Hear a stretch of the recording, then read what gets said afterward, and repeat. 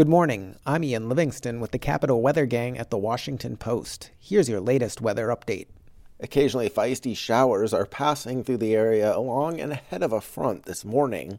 Some could briefly lower visibilities and deliver some hefty wind gusts.